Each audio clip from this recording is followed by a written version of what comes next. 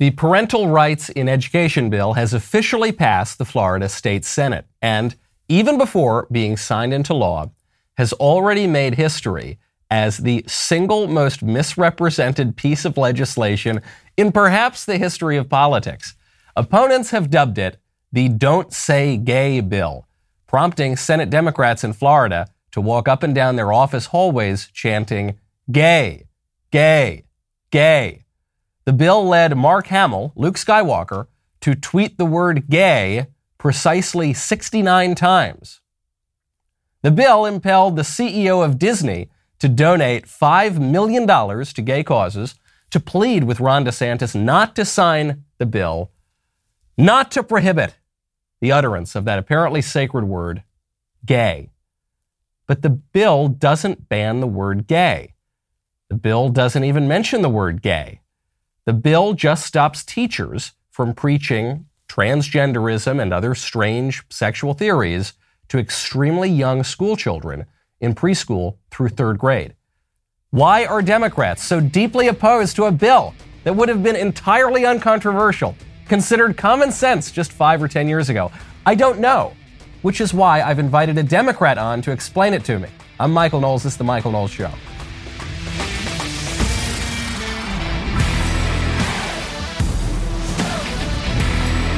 Welcome back to the show. My favorite comment yesterday is from Doughboy2M, who says, when Biden is talking at any given time and the sign language guy is in the little box off to the side interpreting, waving his hands around, the sign language guy seems to be making more sense. That is an astute observation. I agree with you entirely. Now, I need help making sense of the uproar over this law, which is why I have invited on my friend Ethan Behrman. Ethan Behrman, you know him. You've seen him on TV. He is a liberal California Democrat lawyer. Ethan, thank you for coming on. Well, Michael, it is good to join you. And of course, I disagree with your entire premise of where this starts. But it's good to see you this morning. Well, it's wonderful to see you. You are, as far as I can tell, a very intelligent, generally normal, certainly by California standards, normal, common sense headed person. And yet you oppose this law in Florida. Explain to me the problem with the law. Well, let's start with the presentation of the law in the first place. There is no sex ed curriculum for K through 3 in the state of Florida now. Nothing in this bill addresses the curriculum in the state of Florida. This is a classic red meat piece of legislation for a rabid base that hates the idea of anybody who is different from them. And so it was really a bill that addressed nothing that was relevant in the Florida schools in the first place. Well, okay, then I'll pause you there for 1 second, Ethan. Yeah. If the bill doesn't actually take on anything that is going on in the schools, then what's the big deal? Why the uproar about it? It's going to be completely ineffective, so who cares? Yeah, the big deal is this, is we already have a minority group of LGBTQ families and students. So, for example, one of the things that one of the authors said, I can't remember which Republican in Florida said this, but basically you can't have an issue now under this law, a teacher in third grade giving a word problem in math class can't say Jimmy and his 2 moms have, that's against the law under this law, to say Jimmy and his 2 moms. The reality is there are same-sex parents in this country. The reality is there are gay people in this country. To deny a reality is to diminish their existence, which we know based on data that actually has harmful mental health effects on LGBTQ individuals and families. So I want to make a distinction here, or at least delve into this distinction. You're saying that this bill is unfair toward LGBT people. Are you referring to the LGBT 3-year-olds to 7-year-olds that this bill would affect? Or are you referring to the 3-year-olds and 7-year-olds whose sexuality we are not talking about and are not interested in? And I think it's a little creepy even to talk about 5-year-old sexuality, but maybe they've got, their father is gay, and so they, it's Johnny has 2 daddies, or their mother is a lesbian or something like that. And so it's disrespectful to them not to have the math teacher talk about the lesbian mothers when doing arithmetic. Yeah, well, first things first, this affects K through 3, so I don't think kindergarten is 3-year-olds. Now, I have kids. No, it's preschool. It's pre-K through. Is it pre? I apologize. It's pre-K through. Okay, and third grade goes all the way up to, you could be 9 years old in third grade as well, potentially, depending on how well you do in second grade. But but here's the deal.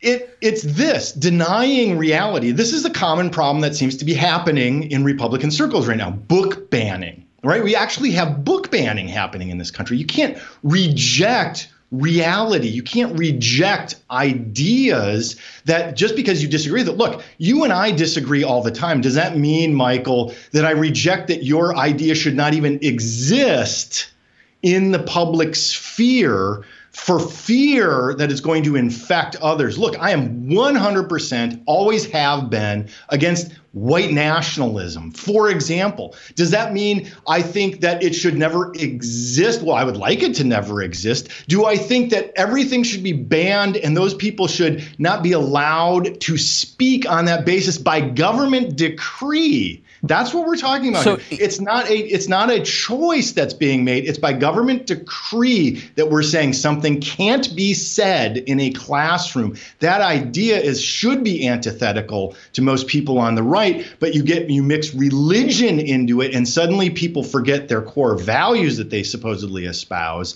and then say, now we can't say those words at all in a public space. Now, Ethan, that's a problem. On this topic of banning books, are you of the opinion that no books should be banned from the curriculum whatsoever? No, there's a difference between curriculum and what's available in a library, right? No, but we're talking about the classroom, though, right? You know, the math teacher talks about how Jane has 2 mommies. We're talking about the books that are being taught, not necessarily in a health class and not just what's in a library, but the sort of ideas and books that are being brought into the classroom. Are you of the opinion that no books should be banned whatsoever? No, there are books that should be banned, and I would go back to the white nationalist example. I don't want any white nationalist book taught in my K through 3 school but that should still be potentially available in a library somewhere if somebody wants to read and argue that point, right? Sure. I don't agree with it. I don't like it. It won't be in my library. But does that mean that the government should put out a decree that says it cannot be available? No. I don't agree with that. So that's where we are, though, in this circumstance, is the government is decreeing that a teacher cannot do a word problem in 3rd grade that says Jimmy and his 2 moms. You're breaking the law, and now we're restricting teachers. By the way, Florida is also proposing putting cameras and microphones on teachers, too. This is where the slippery slope on the right seems to be wildly out of control. Now, Ethan, but what if math teacher Michael, who is Catholic and conservative, what if I were teaching students and I said, okay, so we're going to do an arithmetic problem here. Marriage, as we all know, is a sacred union between one man and one woman. So you've got one man on one side and one woman on the other. What happens when you add them together? 1 + 1 = 2. Would that statement, should that be banned from the classroom? No. It should not. So if you think that and you believe that and you can disagree with it, the key here is, are you going to be preaching Catholicism in a public classroom? Now I just did, didn't I? But now you have to allow then at the same time. So there's a difference. If it's espousing a specific religious belief and you don't allow a contradictory opinion, I think we have problems. On that, that's a very good point. On that point, when some leftist teacher espouses a very specific religious belief, namely that it's totally morally acceptable for men and men to be the same as men and women, or that men can become women and women can become men. That's a religious belief. It's called Gnostic dualism, among other things. Of course it's religious. It's about the nature. That's not religious. Of course. I mean, Ethan, by definition, it's religious. You're talking about the nature of morality. You're talking about the nature of humanity. You're talking about the relationship between our soul and our body. How much more religious can you get? Yeah, it's not, because it's not part of a catechism, for example, from a church. That's where you start crossing Church of Leftism, I think, Ethan. No, that's not an official church. It's the state church in this country. The IRS runs it. It really isn't, though. So that's a nonsensical argument that the right likes to use. But the issue here still comes down to a key fact. There are gay people. There are same-sex couples. No one's denying that. You want to deny that reality in a classroom to kids because you somehow have a belief that is so weak that you can't hear those words, and you don't have a strong enough home where you're teaching them what you believe, your own children, that they can never hear something that contradicts what you believe. That's weakness. By the way, the Supreme Court just under 100 years ago affirmed your right, Michael, to send your kids to a private Catholic school. It was actually over Catholicism in 1925 that the Supreme Court ruled that you have the right to send your kid to a private school. Right, but Ethan, my taxpayer dollars are going toward the public schools, and I think this is a pretty modest ask to suggest that people who are little kids who are 3 to 7 or 8, or even for your slow second grader, 9 years old, in these classrooms, that they not be exposed to radical theories about sex and gender, which have been held in moral opprobrium by virtually every civilization for all of human history, that they not be exposed to that before they're even hitting the age of reason. This seems like a relatively minor ask to me. It seems like a pretty radical political agenda on the other side that's seeking to imbue the math curriculum with transgenderism and novel notions of marriage. We're already past time, but I want to give you the last word.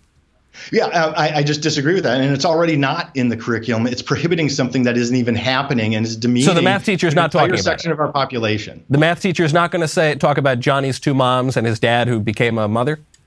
It might now because you made an issue of it. Well, I guess it's on us. But I'm glad there's a law at least to stop that kind of radicalism that perhaps, I guess we impelled it in the first place. But I'm glad we won't see it anymore. Ethan, where can people find you?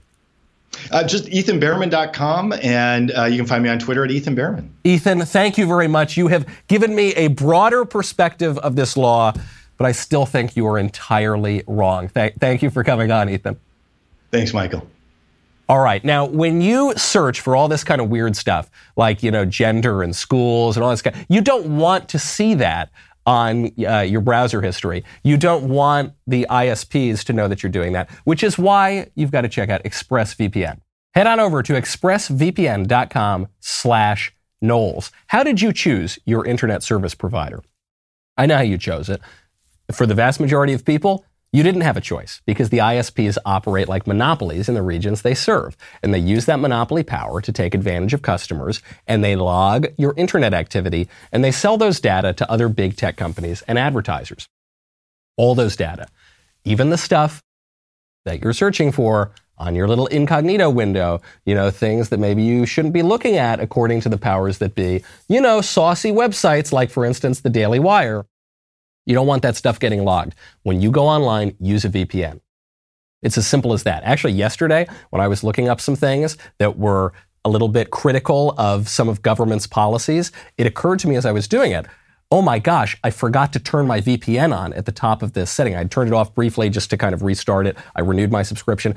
When you go online, use that VPN. It's so easy with ExpressVPN. You just click one button on your computer, on your mobile device. Do not hand over your data to big tech. Go to expressvpn.com/Knowles, expressvpn.com/Knowles to get 3 extra months for free. expressvpn.com/Knowles. Head on over there right now to learn more. Shifting gears a little bit from transgenderism in second grade classrooms. I've got the craziest story that I have seen in politics in years, I think. The story has so many levels of disinformation to it. I don't really know where to begin. The story is the allegation of Biolabs in Ukraine, U.S.-funded biological laboratories in Ukraine. The Russian government has made an accusation that the U.S. is developing bioweapons, and part of the reason that they invaded Ukraine was to stop this development of bioweapons in Ukraine. Here is the Russian government official line. We have found your biological material. It was developed primarily for military purposes. As it turns out, it was all happening in Ukraine. What were you doing there? It's a different continent. It has no borders with you. There are no bases of yours. What were they doing there under the guise of scientific research?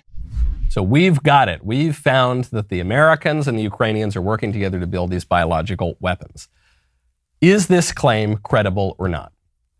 The Russians do know a thing or two about chemical and biological weapons. The Russians regularly use at least chemical weapons against their own people, against political dissidents. They did it to the main opposition leader. They've done it to a number of people who've fallen afoul of Putin's regime. Furthermore, for most of the history of the Cold War, the Soviets accused the United States of developing biological weapons, usually without any basis. There's actually a letter that was sent from the Soviet Central Committee in 1953, just after the death of Stalin, to the communist dictator Mao Zedong. They said, for Mao Zedong, the Soviet government and Central Committee of the Communist Party of the Soviet Union were misled. The spread in the press of information about the use of by the Americans of bacteriological weapons in Korea was based on false information. The accusations against the Americans were fictitious. So we know from the Russians themselves that they have a very long history of making false accusations about the Americans and bioweapons. But what about these labs? What about this accusation? The Ukrainians came out and immediately denied that any of this was happening. In the Kiev Post, they wrote, recently fake news about the alleged activities of American military biological laboratories in Ukraine has been spread in the media and social networks. No foreign biological laboratories operate in Ukraine. Statements recently made by individual politicians are not true and are a deliberate distortion of the facts. Okay, no foreign biological laboratories exist in Ukraine. This is BS, fake news, Russian propaganda. So says Ukraine. The Americans are saying this too. So you've got the official propagandists of the liberal regime here in America, PolitiFact, Snopes, the fact checkers, big tech, the mainstream media. They are saying this is totally fake news. There are no, right here at the subheadline, there are no U.S.-run biolabs in Ukraine, contrary to social media posts. And yet, just a couple days ago, we played this on the show yesterday, the Undersecretary of State for Political Affairs, Victoria Nuland, admitted that there are, in fact, biolabs in Ukraine. Ukraine has biological research facilities, which, in fact, we are now quite concerned Russian forces may be seeking to gain control of. So we are working with the Ukrainians on how they can prevent any of those research materials from falling into the hands of Russian forces should they approach. There are biological, and you could tell she didn't want to fully admit all of this, and then Rubio diverted the questioning after that. But she said pretty clearly, there are biolabs in Ukraine. The relationship of the U.S. to those biolabs she doesn't quite get into, and she says we're very concerned that those biolabs might fall into the hands of the Russians as they invade Ukraine. Now, the U.S. Embassy in Kiev, through a little video that was linked actually from one of these fact-checker websites, the U.S. Embassy in Kiev admitted that the U.S. has a pretty tight connection with these laboratories. The work we do in the Biological Threat Reduction Program is complicated, and it's difficult to communicate it sometimes to outside audiences. And I think our adversaries like Russia can take advantage of that with some of the propaganda that they put out. The Biological Threat Reduction Program is working in 27 countries. We feel this disinformation and misinformation is done just to really exploit divisions. We've had accusations that some research projects were being used to create threats, not to identify threats and reduce them. Ulterior motives are being injected where none exist. We've built these capabilities for the partners, their central reference labs for research. They publish everything they do. They invite the international community into their laboratories. They're working on behalf and the benefit of the people of their respective countries.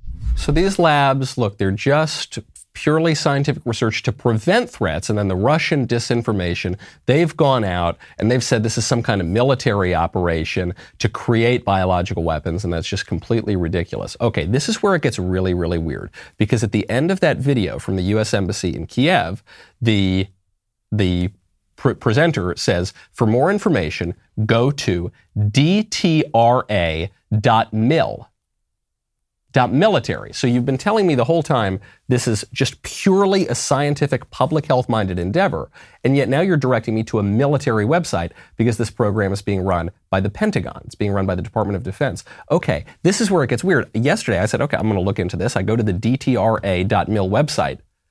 The website was down. I looked on archive.org, which will show you various screenshots of websites when they were online, what the pages looked like, and when they go offline. The page had been up just a couple days prior. I asked other people, I said, go to this website, what do you see? I tried on multiple devices. The website was down. You can use different VPNs to have you coming through different ports of entry to look at the website. The website was down just one day after Victoria Nuland gave her testimony about this. Then a few hours later, it goes back up. Then you go over, I said, okay, I want more information about this program because the argument that is being made now by the Pentagon is this all dates back to a 2005 treaty that was signed under George W. Bush to dismantle old Soviet bioweapons laboratories. The Soviets had developed these bioweapons after the fall of the Soviet Union. About 14 years later, we go in there into Ukraine, into Georgia, into all these other Eastern Bloc countries, and we're going to very safely protect and dismantle these bioweapons programs. So then I went over to the State Department website where I could find links on the internet to the funding grants, but all the links had been deleted. You couldn't get it there. You had to go to old versions of the details of these grants. And so you look, I mean, there were about 11 or 12 of these on the internet. You've got them for the Kharkiv Oblast Laboratory Center in Kharkiv. You've got the Lviv Oblast Laboratory Center, Lviv. You've got I'm mispronouncing all of these names, the State Regional Diagnostic Veterinary Laboratory. And all of the funding is coming not from the National Institutes of Health, not from the CDC, not from the World Health Organization, not from USAID. It's coming from donor, the Department of Defense of the United States of America. Donor, the Department of Defense of the United States of America. Donor, the United States Defense Threat Reduction Agency. On and on and on. So what exactly is going on with these labs? Who is telling the truth? And if no one's telling the truth, what is the truth about these laboratories? We're very excited to announce that this weekend, Ben Shapiro is hosting a new interview on the Sunday Special. That's an interview with Bill Maher. It's only available to Daily Wire subscribers early, starting Saturday morning. So get ready for an entire weekend of amazing content only at the Daily Wire. Tonight is the night. Tonight is the premiere of our next big hit, The Hyperions. The pre-show begins at 8:30 p.m. Eastern, so make sure you head over to Daily Wire's YouTube channel, set a reminder to catch the live showing. It's not woke, it has zero agenda. It could not care less about your pronouns, because when it comes to entertainment, just having fun is really all that matters. Check out the trailer. My name is Vista Mandelbaum.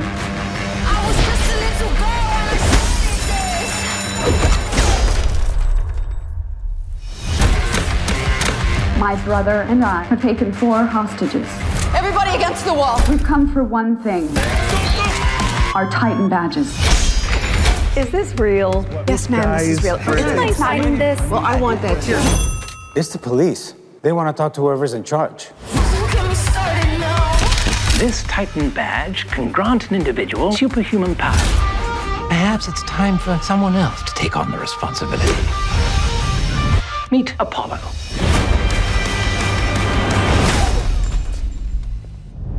I'd recommend next time using your power. Yeah, if you think so. Calling all Hyperions. On my way. You're making such a mess in here. We've got a Hyperion en route.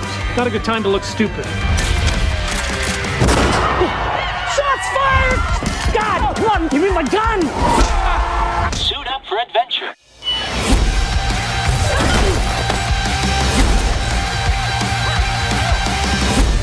She's trying to destroy me.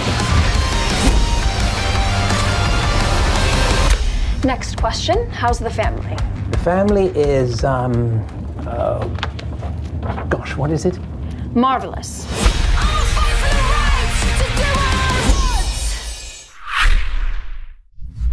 We will be streaming the film once tonight at 8:30 Eastern for all of YouTube to see, so be sure to head on over to Daily Wire's YouTube channel. Set a reminder for the live showing. After that, you got to be a member to get in on the action. Go to dailywire.com/subscribe so you don't miss any more of the growing cache of content that we have to offer. We'll be right back with a lot more.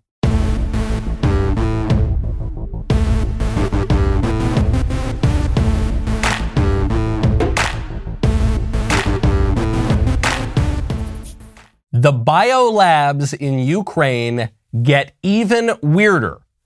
The Russians are accusing the United States of developing biological weapons and using Ukraine as the ground on which they're going to do it. The Chinese are saying that we have hundreds of these centers all over the world. The United States says we're not developing bioweapons. This is disinformation. This is not a military effort. We are actually preventing threats, and we're conducting ordinary scientific research to help the public health. So what exactly is going on? Well, one organization that is at the heart of these biolabs, these and other biolabs, is EcoHealth.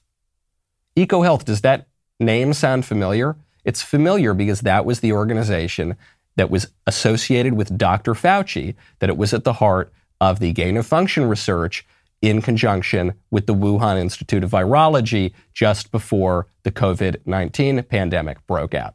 EcoHealth, the organization run by Peter Daszak, who was Dr. Fauci's gain-of-function guy, who Dr. Fauci gave a lot of money to conduct gain-of-function research. EcoHealth has received huge contracts from the Pentagon. They've gotten $41.91 million in awards since fiscal year 2008.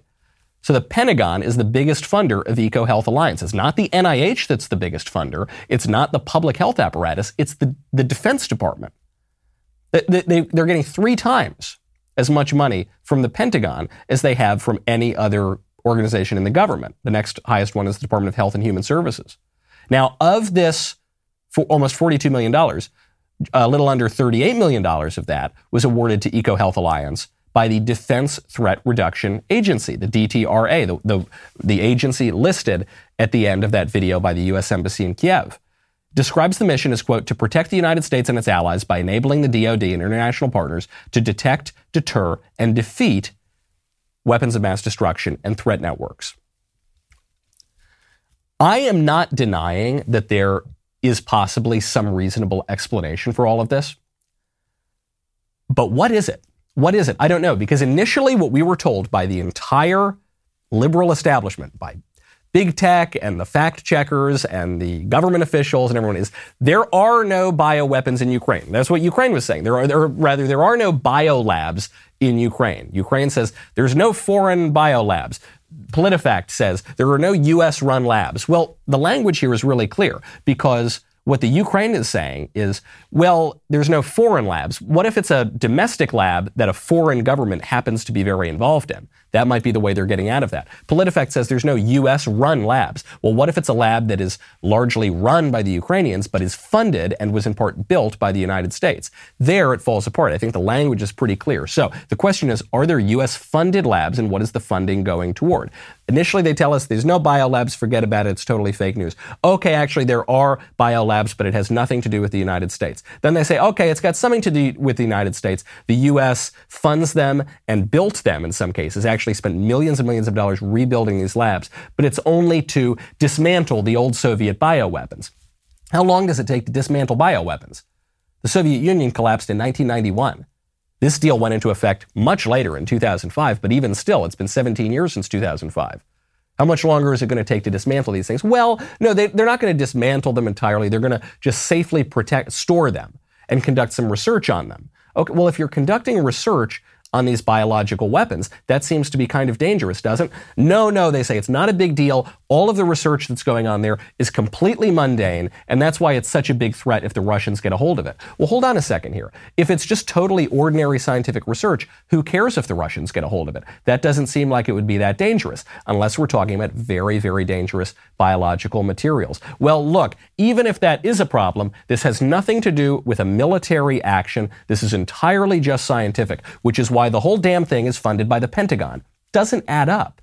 It doesn't add up. And I'm really not saying that there couldn't possibly be some good explanation for this. What I am saying is the government has not provided one. The press, the broader propaganda machine, has not provided a good answer. They've provided lots of contradictory answers that are extremely dishonest. And then when the facts come out, it completely undermines the credibility of the government on the next claim that it makes. So what is going on here? And furthermore, why lie about it? Why do you keep lying about it?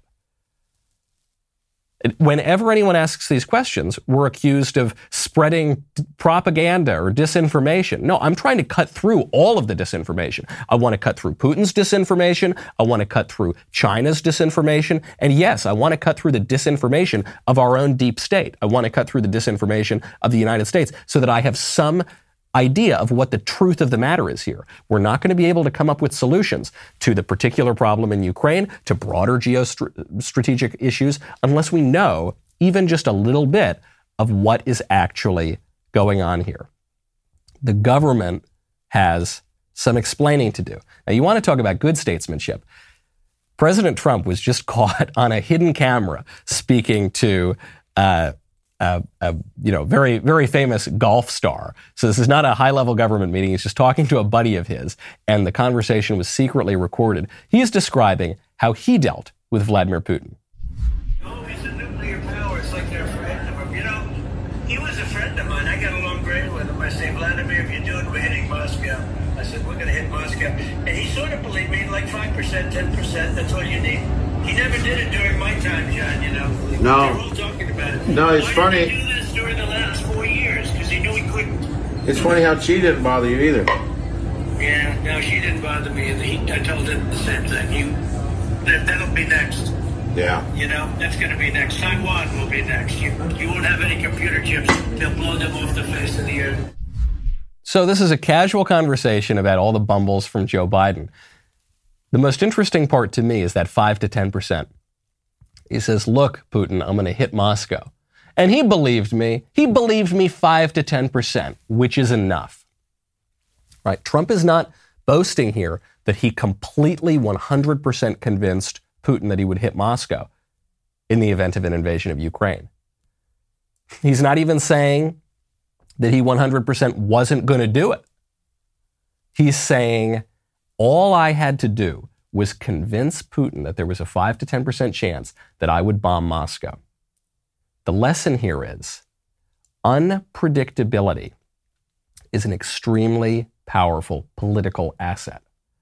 And the problem, one of the biggest problems right now with the current occupant of the Oval Office is he is 100% completely predictable. It's not even the specific policies, all of which are terrible, but it's just that we know exactly what he's going to do all the time. And that gives our foreign adversaries a huge advantage because they can plan ahead. And they can plan not just an invasion of a country, but they can plan 4 or 5 steps ahead because they know that all Biden is going to do is the usual, classical, typical establishment playbook. Trump was not like that. I don't think people believed that it was very likely that Trump would go in and bomb Moscow, go in and invade some country. He ran as a fairly anti-war candidate, but they believed there was a chance. Every so often, he'd go take out an Iranian general out of the blue. And even a lot of the establishment didn't like that he did that. Every so often, he'd drop the mother of all bombs on a country. And and he tried to minimize deaths and that, but he would do wild things. He would tweet out, hey, I've got a bigger nuclear button than yours, Kim Jong-un, and my button's bigger and it works. You think the guy's threatening World War III. That unpredictability, you just need that little bit, 5 to 10%. It's true in show business. You don't tune into shows where you know exactly word for word on every single issue what some guy is going to say. You don't do it. Even if you generally agree with the guy, because you want there to be some kind of tension, some unpredictability, something that you could learn, something that he knows that you don't know. Same is true in politics. Ironic, people are making fun of this clip. Unironically, this is much better statesmanship than anything we are seeing from Biden or the people around Biden. Now, what is extremely predictable is that the White House is, of course, coming out against this bill that I was just debating with my friend Ethan Behrman. they take an even stronger stance on the bill than Ethan does. They say that this sex ed bill, this parental rights and education bill, is horrifying, discriminatory, and bullying.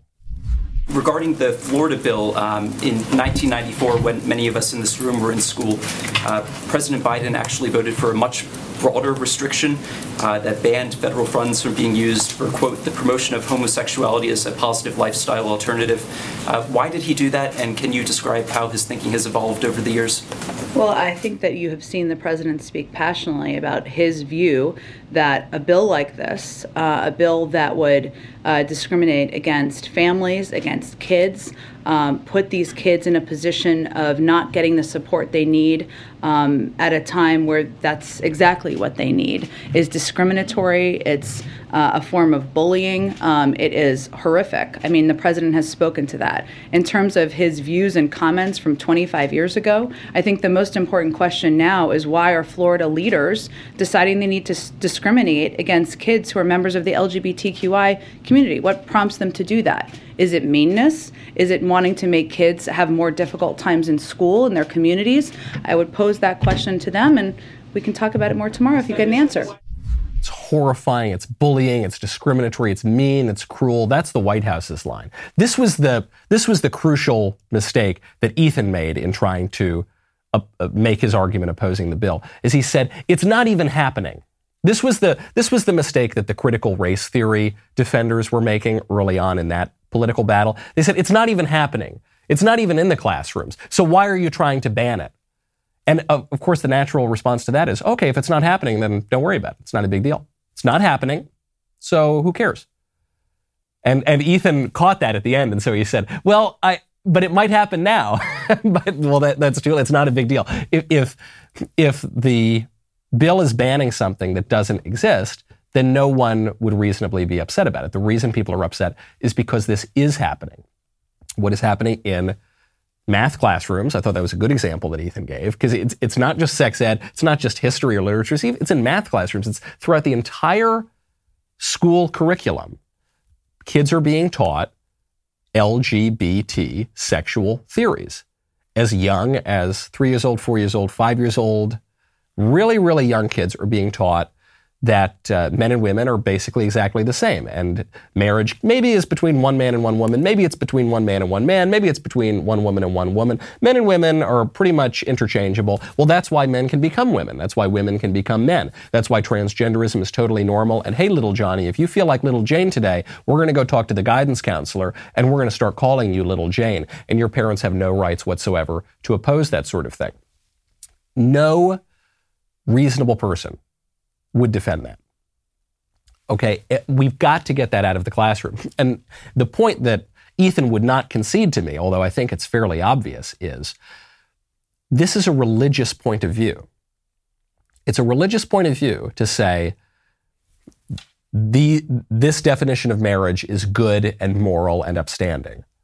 It's a religious point of view to say that the relationship between the human soul and the body is such that I can change my body to better accord with my soul because my soul is female and my body is male. That's a deeply religious point of view. It's called the Gnostic dualism. It's a very ancient religious heresy. And so they're already teaching that kind of religion in the classroom. And what a lot of parents are saying, who are Christian, who are Jews, who are Muslims, who are maybe somewhat agnostic, but they've still got a little bit of that old kind of cultural religion in them, they say, hey, I'd rather my kids be taught that boys are boys and girls are girls. That's my view. I want them raised that way. And what the radicals in the classroom are saying is, no. Those religious views are completely banned. The only book that you're not allowed to teach in the classroom is the Bible. You can teach Mein Kampf, but you can't teach the Bible. Those views are banned, and the other religious views, that boys can become girls, those are mandatory. And if you ever try to kick that out of the classroom, it's mean and discriminatory and horrifying. And it obviously is happening in the classroom, because this is being elevated not just from some school battle in Florida. This is being elevated all the way up to the highest levels in the government. This is being elevated all the way up to the White House. If this isn't really happening, if this isn't a big deal, if this is just some crazy, tiny little trivial obsession for Republicans, why is the White House so obsessed with it? It's question you got to ask yourself. Who cares? The left cares. The left seems to care a whole lot. Maybe the right should care too. The Disney CEO down in Florida, he's very disappointed. Oh boy, is he disappointed in this law banning creepy sex stuff from the classroom. Disney CEO Bob Chapek has called on Governor DeSantis. He said he's very disappointed. He wants the governor not to sign this legislation. He's donating $5 million to gay causes, and he's trying to stop this kind of legislation from spreading across the country. I cannot wait for Governor DeSantis to lay the political body slam on this guy and say, no, the perverts who want to indoctrinate 5-year-olds into transgenderism, they don't get to do it. There are naturally limits in the classroom. There are always going to be limits in the classroom. And that's just the way it goes. We're not going to have the limits be, you can discuss anything from LNG to T, which is pretty much the current limit in the classroom. No, we're going to say the limits are you don't get to inculcate this ideology of transgenderism in 6-year-olds. I think DeSantis is going to stand firm. Weaker politicians, when they get calls from powerful corporate interests in their state, they cave. Asa Hutchinson in Arkansas did it on this issue. Kristi Noem in South Dakota did it on this issue until she realized it almost destroyed her political career and she flipped back. Ron DeSantis, I don't think he's going to do it. I think he's a lot smarter. This issue is a winner for conservatives. Just look at the polls. Look at the polls on not just even these issues, not just even transgenderism or critical race theory in the classroom, on pretty much all of the hot button social issues. We've talked a lot about immigration. That's a total winner for conservatives who want to restrict not just illegal, but legal immigration as well. Abortion is at least a draw. And when you talk about limits to abortion, not from the moment of conception, but even 15 weeks, 6 weeks, 15 weeks, 20 weeks, then it's a huge winner for conservatives. Transgenderism in the classroom, huge winner for conservatives. Critical race theory, huge winner for conservatives. Same is true of voter ID. There's a new Rasmussen poll out that asked voters if it was reasonable to ask voters to present some form of photo ID before they cast their vote. The vast majority of likely voters said yes. That includes a majority of Democrats. 3/4 of likely voters say that voter ID is a reasonable measure. Only 20% say that it is not. It's a huge spread. Now, 90% of Republicans say that this is a reasonable measure. There's no surprise there. But 59% of Democrats say the same thing. And yet, the squishes will tell you, oh, back away from voter ID. Oh, don't lean into the social issues. What are you talking about? I think they have bought too much of the CNN, MSNBC, mainstream liberal narrative here. The CNN, the MSNBC, the NBC, New York Times, they will concern troll Republicans. By concern trolling, I mean they'll say, look, it's for your own good, Republicans. If you want to win elections, you better cut it out with all this talk about voter ID. You better cut, because that's not going to work for you. And I'm just so concerned. I, a partisan Democrat who've never even considered voting for a Republican in my entire life, I'm just really, look, if there were a sane Republican, I might vote for one. If you guys got back to nominating, I don't know, John Kasich for every position, maybe I'd still vote for the Democrat, but I'd be happier because you'd have a total loser being nominated on the other side. But, you know, you crazy Republicans, that's just not going to play well. I think it plays great. I think the squishy Republicans that the Democrats keep encouraging us to nominate, I think they all lose. I think they're complete losers because people are not motivated primarily by lowering the marginal corporate tax rate. People don't wake up in a cold sweat in the middle of the night and say, gosh golly, I've just got to sign another free trade agreement with Asia. People are motivated by, hey, are my kids being indoctrinated in this creepy sex stuff? Hey, are my kids being taught that white people are evil because of the color of their skin from the moment of birth? I think they wake up with that. Hey, are my elections fair? Hey, can I trust my own government? Hey, are gas prices going up or down? Really basic stuff, okay? When the liberal media concern troll you and tell you, oh, guys, just drop this to the voter ID, drop this, drop abortion, drop transgenderism, drop critical race theory, that's when you know you really should double down. So who's going to be running? Who are we going to be running against in 2024? You know I have said, and I shiver even at the thought, that Hillary might not be finished yet. Well, Hillary just went on MSNBC. She said emphatically, I'm not interested in running. Are you open to running for president again? Oh, No. come on. Just No. long runway. No, but but I am certainly going to be active in supporting women running for office and other candidates who I think should be reelected or elected, both women and men, because I think, there's a big debate going on, as you know so well, Mika, in our country, but in other countries as well, about the future of democracy, of economic opportunity, of climate change, of health, and other important issues. So I will stay active in all of those debates. We need you. Yes, no, I'm not at all interested in running for president. That's why I keep going on TV. And that's why I just relaunched the Clinton Global Initiative. And that's why I keep writing and speaking about my views on politics. But I would never run. Don't believe it. As a rule, don't ever believe the Clintons. That's just never going to lead you into the right direction. She may not run. She may run. Here's what I know, though. Here's what I know. Almost everything that the liberal establishment has told us, the swamp creatures have told us for the past 5 years, going all the way back to the Russia hoax, and pretty much everything since then, has been a lie. And there is no creature swampier than Hillary Clinton. And Hillary Clinton was actually the instigator of that original, the Russia hoax, in the first place. And Hillary Clinton is doing everything you would expect her to do if she were trying to set herself up to run for president in 2024. On that terrifying note, I'm Michael Knowles. This is The Michael Knowles Show. See you tomorrow.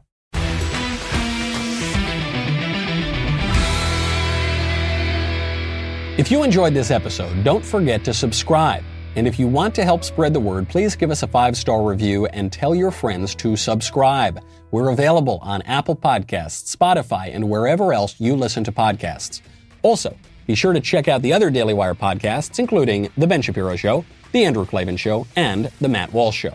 The Michael Knowles Show is produced by Ben Davies. Executive producer, Jeremy Boring. Our technical director is Austin Stevens. Supervising producer, Mathis Glover. Production manager, Pavel Vidovsky. Editor and associate producer, Danny D'Amico. Associate producer, Justine Turley. Audio mixer, Mike Coromina. And hair and makeup by Cherokee Hari. The Michael Knowles Show is a Daily Wire production. Copyright Daily Wire 2022. Today on The Ben Shapiro Show, the legacy media parrot Democratic talking points about a bill banning indoctrination of children into left-wing sexual and gender values. And they are pushing Disney to condemn the state of Florida. That's today on The Ben Shapiro Show. Give it a listen.